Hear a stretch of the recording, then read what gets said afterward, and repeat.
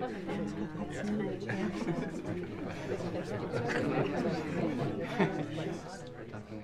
going to ask you a question to start the day.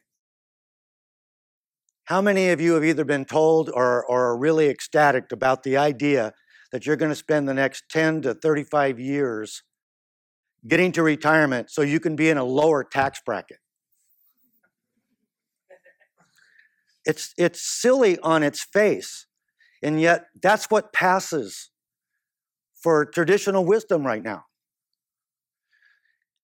The idea that you would do exert all the self-discipline, go on shorter, less expensive vacations, drive that car another couple of years, all those things that we do in order to secure our future, in order so that we can get to a future in retirement that has way less income than we made on the job.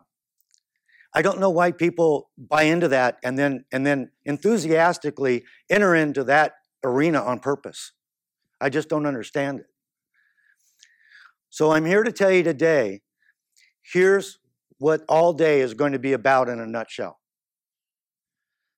If you have enough time and you have enough capital and enough self-discipline and you're flexible in your plan and you execute that plan on purpose,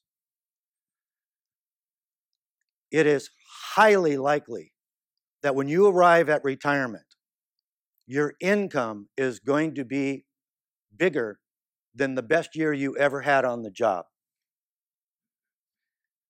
Now, is that true all the time? No, but the vast majority of the time. It just, I've told a lot of you in conversations about a financial planner that took umbrage with that statement about being in a lower tax bracket, because they all preach that. You're at your job and you're talking to the 401k guy or you're talking to whatever planner, and they tell you, well, you got to stop asking me questions about taxes and retirement because you're going to be in a lower bracket. Don't worry about it. And what cracks me up is no red flags go up when they tell you that. They just go, oh, cool, thanks.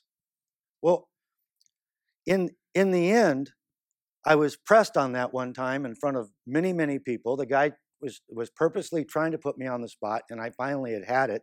I tried to be nice 2 or 3 times. And I finally said, look it, the only reason most people get in a lower tax bracket in retirement because they listen to guys spewing your advice for 30 years. And I know that sounds harsh, and I felt bad right after I said it. A little.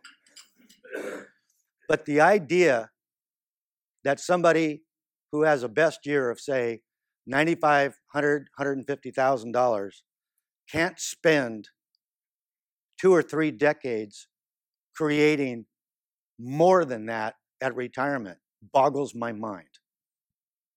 And what I like about it best, and we'll get started after this one, is that the process by design should be boring as crummy vanilla ice cream, no chocolate sauce, eaten in a room alone with the lights off.